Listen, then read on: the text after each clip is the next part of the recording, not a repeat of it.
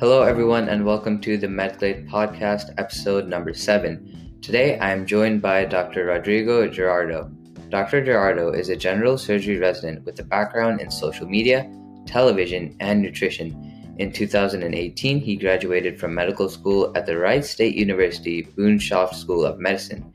He is also doing his general surgery residency here. Dr. Gerardo has also received a concentration in global health after mission trips to Jamaica and Uganda. Currently, he is doing his research years at Cincinnati Children's Hospital Medical Center, where he serves as the research fellow for Dr. Todd Ponsky. Without further ado, let's get started. So, how are you doing today, Dr. Gerardo? I'm doing great. Thank you so much for having me. Thank you for coming on. So, out of all the specialties in the medical field, like being a cardiologist or a radiologist, why did general surgery stand out to you? Yeah, great question. I actually went to medical school to become a pediatrician, and then went all through third year, did my rotations, thought I was going to be, doing my application for pediatrics residency, and then one of my last rotations was general surgery, and I think I just caught that OR bug. There's something about the hands-on nature of it that felt very natural to me, that I really enjoyed. I liked, the immediate gratification of, a patient comes in with appendicitis, we cut out their appendix and they're done, that along with getting to work with my hands. So I just threw out all my, pediatric stuff. I was like, okay, well, time to change gears, and now I'm applying for general surgery residency. Got it. And I know that being a general surgery resident is a lot of work, but how are you able to manage that workload and still have time for things that you like to do, such as social media? Yeah, I think that you're right. First of all, I think that there are a handful of residencies that I would say, are more time demanding than others, just the nature of it. General surgery is certainly one of them. And I also believe that, people make time for what's important to them.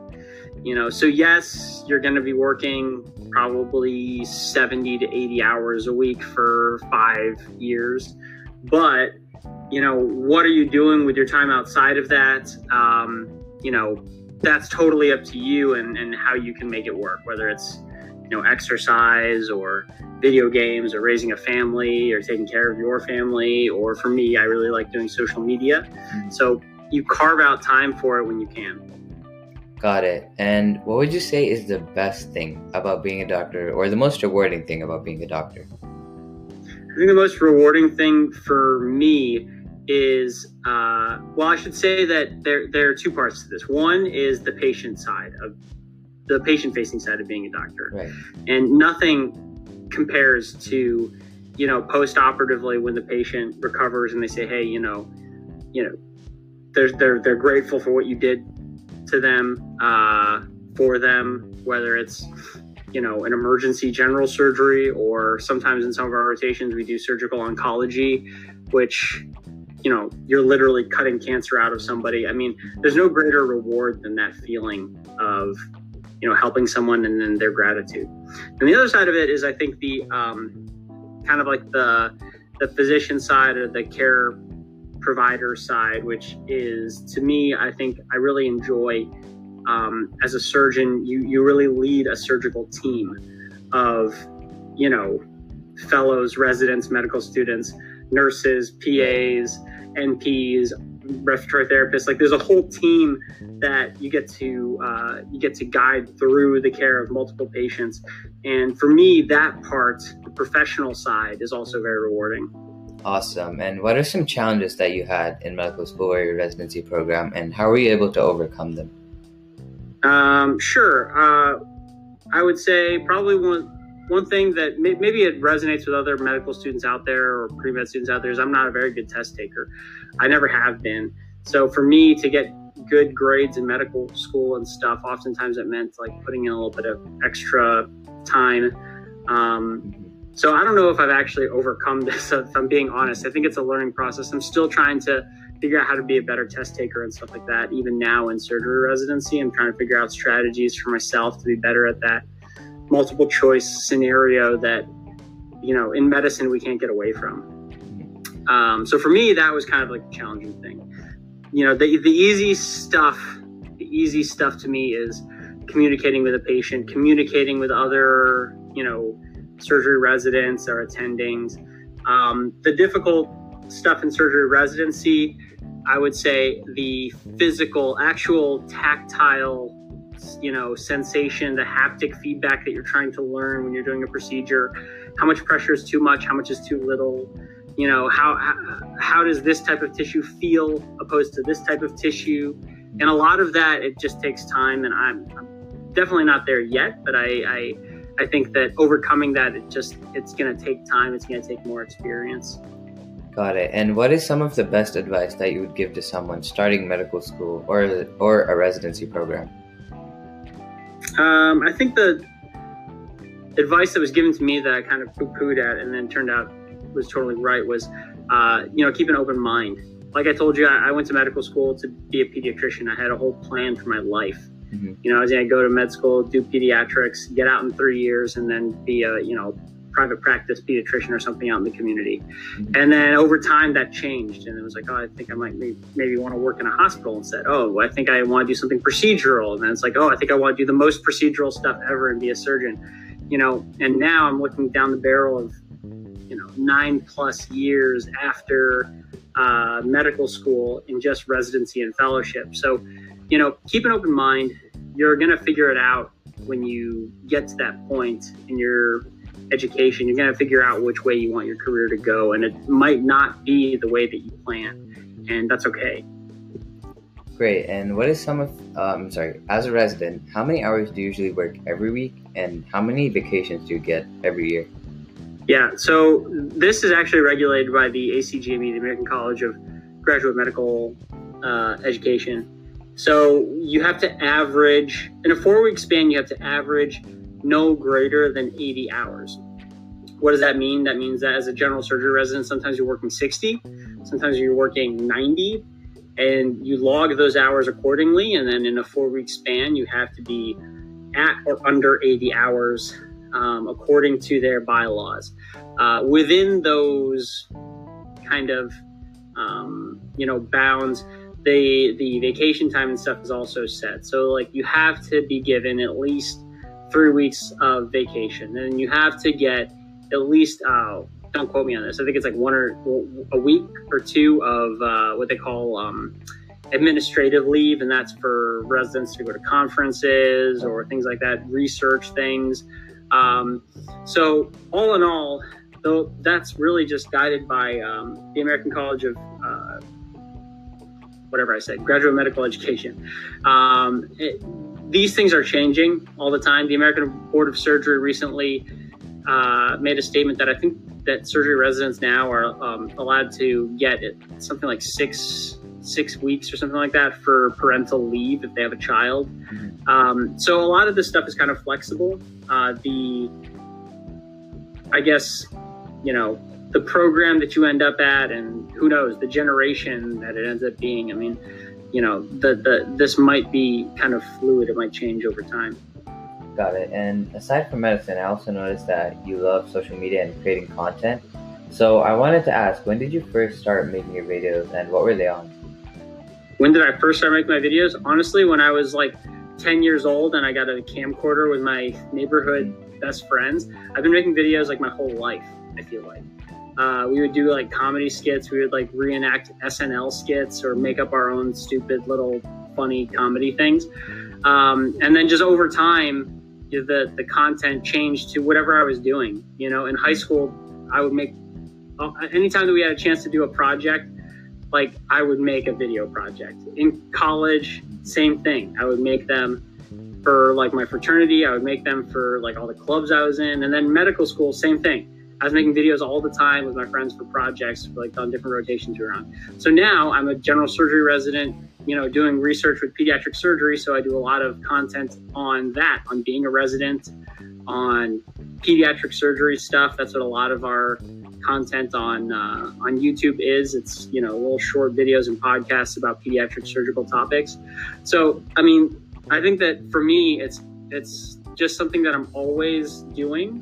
And then the type of content just changes based on whatever I'm doing. when I'm attending and I'm making content, who knows what the heck that's going to look like? I don't know. Mm-hmm. Cool. And what are 3 qualities that you think someone should have if they want to go into the medical field? Did you say 3 qualities? Yeah, 3 qualities. If they want to go into medicine, I guess one is the work ethic. I think that a lot of people in the world are smart and they don't go into medicine. That's not the, I don't know, I don't think that's the magic sauce, that's not the magic juice. I have friends who are smart who went into other fields of business or something else, and they're making more money than me now in our early 30s. So the work ethic, I think, is the difference. I think that it's the concept of putting in all this time to study and learn, how to be a surgeon. It takes decades. The work ethic to try and put the time in and see it through, that is, I think, unique to medicine to a certain degree. Then another thing I would say is patience, which kind of goes along with that, is that, it takes a lot of, foresight to kind of think, or patience and foresight to think like, I'm going to spend my 4 years of college, trying to get straight A's instead of partying, meeting people, making connections so I can get a job in business or something like that. It's a very different college experience. I shouldn't say very different. I still had a lot of fun. I was in a fraternity and stuff, but it's just the vibe is different. A third thing I would say is that and some people might argue based on the specialty here, but I think that you have to a certain degree, be good at working with a team. Now, and in surgery, I think is more so a team sport than a lot of other areas of medicine. Like, for example, family medicine, you could potentially be kind of the only doctor in a practice out there, but you're still going to need nursing staff, medical assistants. Right. You probably have partners in your practice that you have to coordinate with. You have a scheduler who's coordinating the schedule. The concept of working with a team with a common goal, being a team player, regardless of what specialty you go into, I think is applicable across the board. Got it. And do you have any application tips when someone is applying to medical school or residency program? I'm sorry, say it one more time? Do you have any application tips when someone is applying to medical school or residency program? Sure. I would say for medical school, my number one tip is have all of your ducks in a row early, because it's rolling admissions, or at least it was when I was applying. It's rolling admissions. So meaning that if you get your application in first, then the admissions committee at that school is more likely to come across your paperwork before someone who's putting it through in October. You know what I mean? Mm-hmm. They fill a certain number of spots for interviews, and then those spots are gone. So I remember clicking submit the very first day, the morning of the first day that it was available on the website. So I would say that's my number one thing. You want to get your stuff in early. You want to get it in, as soon as you can, even if it's not complete. If you're waiting for an MCAT score or something, that doesn't really matter. Just get your application in. If you're waiting for a letter of rec, you can still hit submit. That's my number one advice for medical school, application wise. For residency, it's kind of different because the process is a match process. So it's not it's not like medical school where a committee is reading off, 1,000 applications and then trying to figure out who they're going to interview. Residency goes through a match system. So it's not quite the same. Because it relies on an algorithm instead of, giving out acceptances to, whoever they like as they like them throughout the interview process. So for residency, my advice is less about that. It's more so you got to find a program that you really vibe with. And I say that because residency is hard. It's long.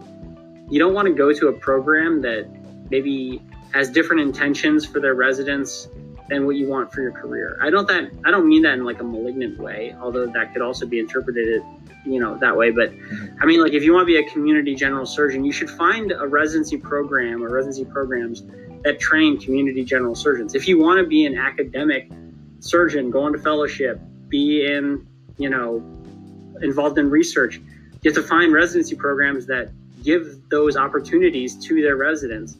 So you got to find that. And then on top of that, you got to find a group of people who you relate to, who you vibe with, even if it's over Zoom, because I know a lot of this is virtual now.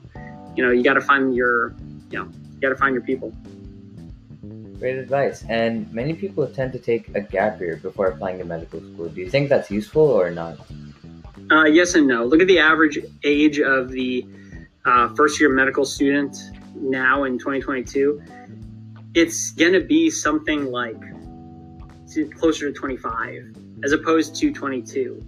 Why is that? Because I think medical schools want a diverse body of students. Now, that diversity is in age, sex, cultural background, ethnicity, but also education. So they want people who maybe, did something else in their time there. Maybe they got a PhD or a master's degree, or maybe they went off and taught with Teach for America or something else besides, the usual track of going straight from college to medical school. Now, that being said, a lot of, and I think most of the first year medical students are still that group of people who, went straight through. But I think it's valuable in a sense that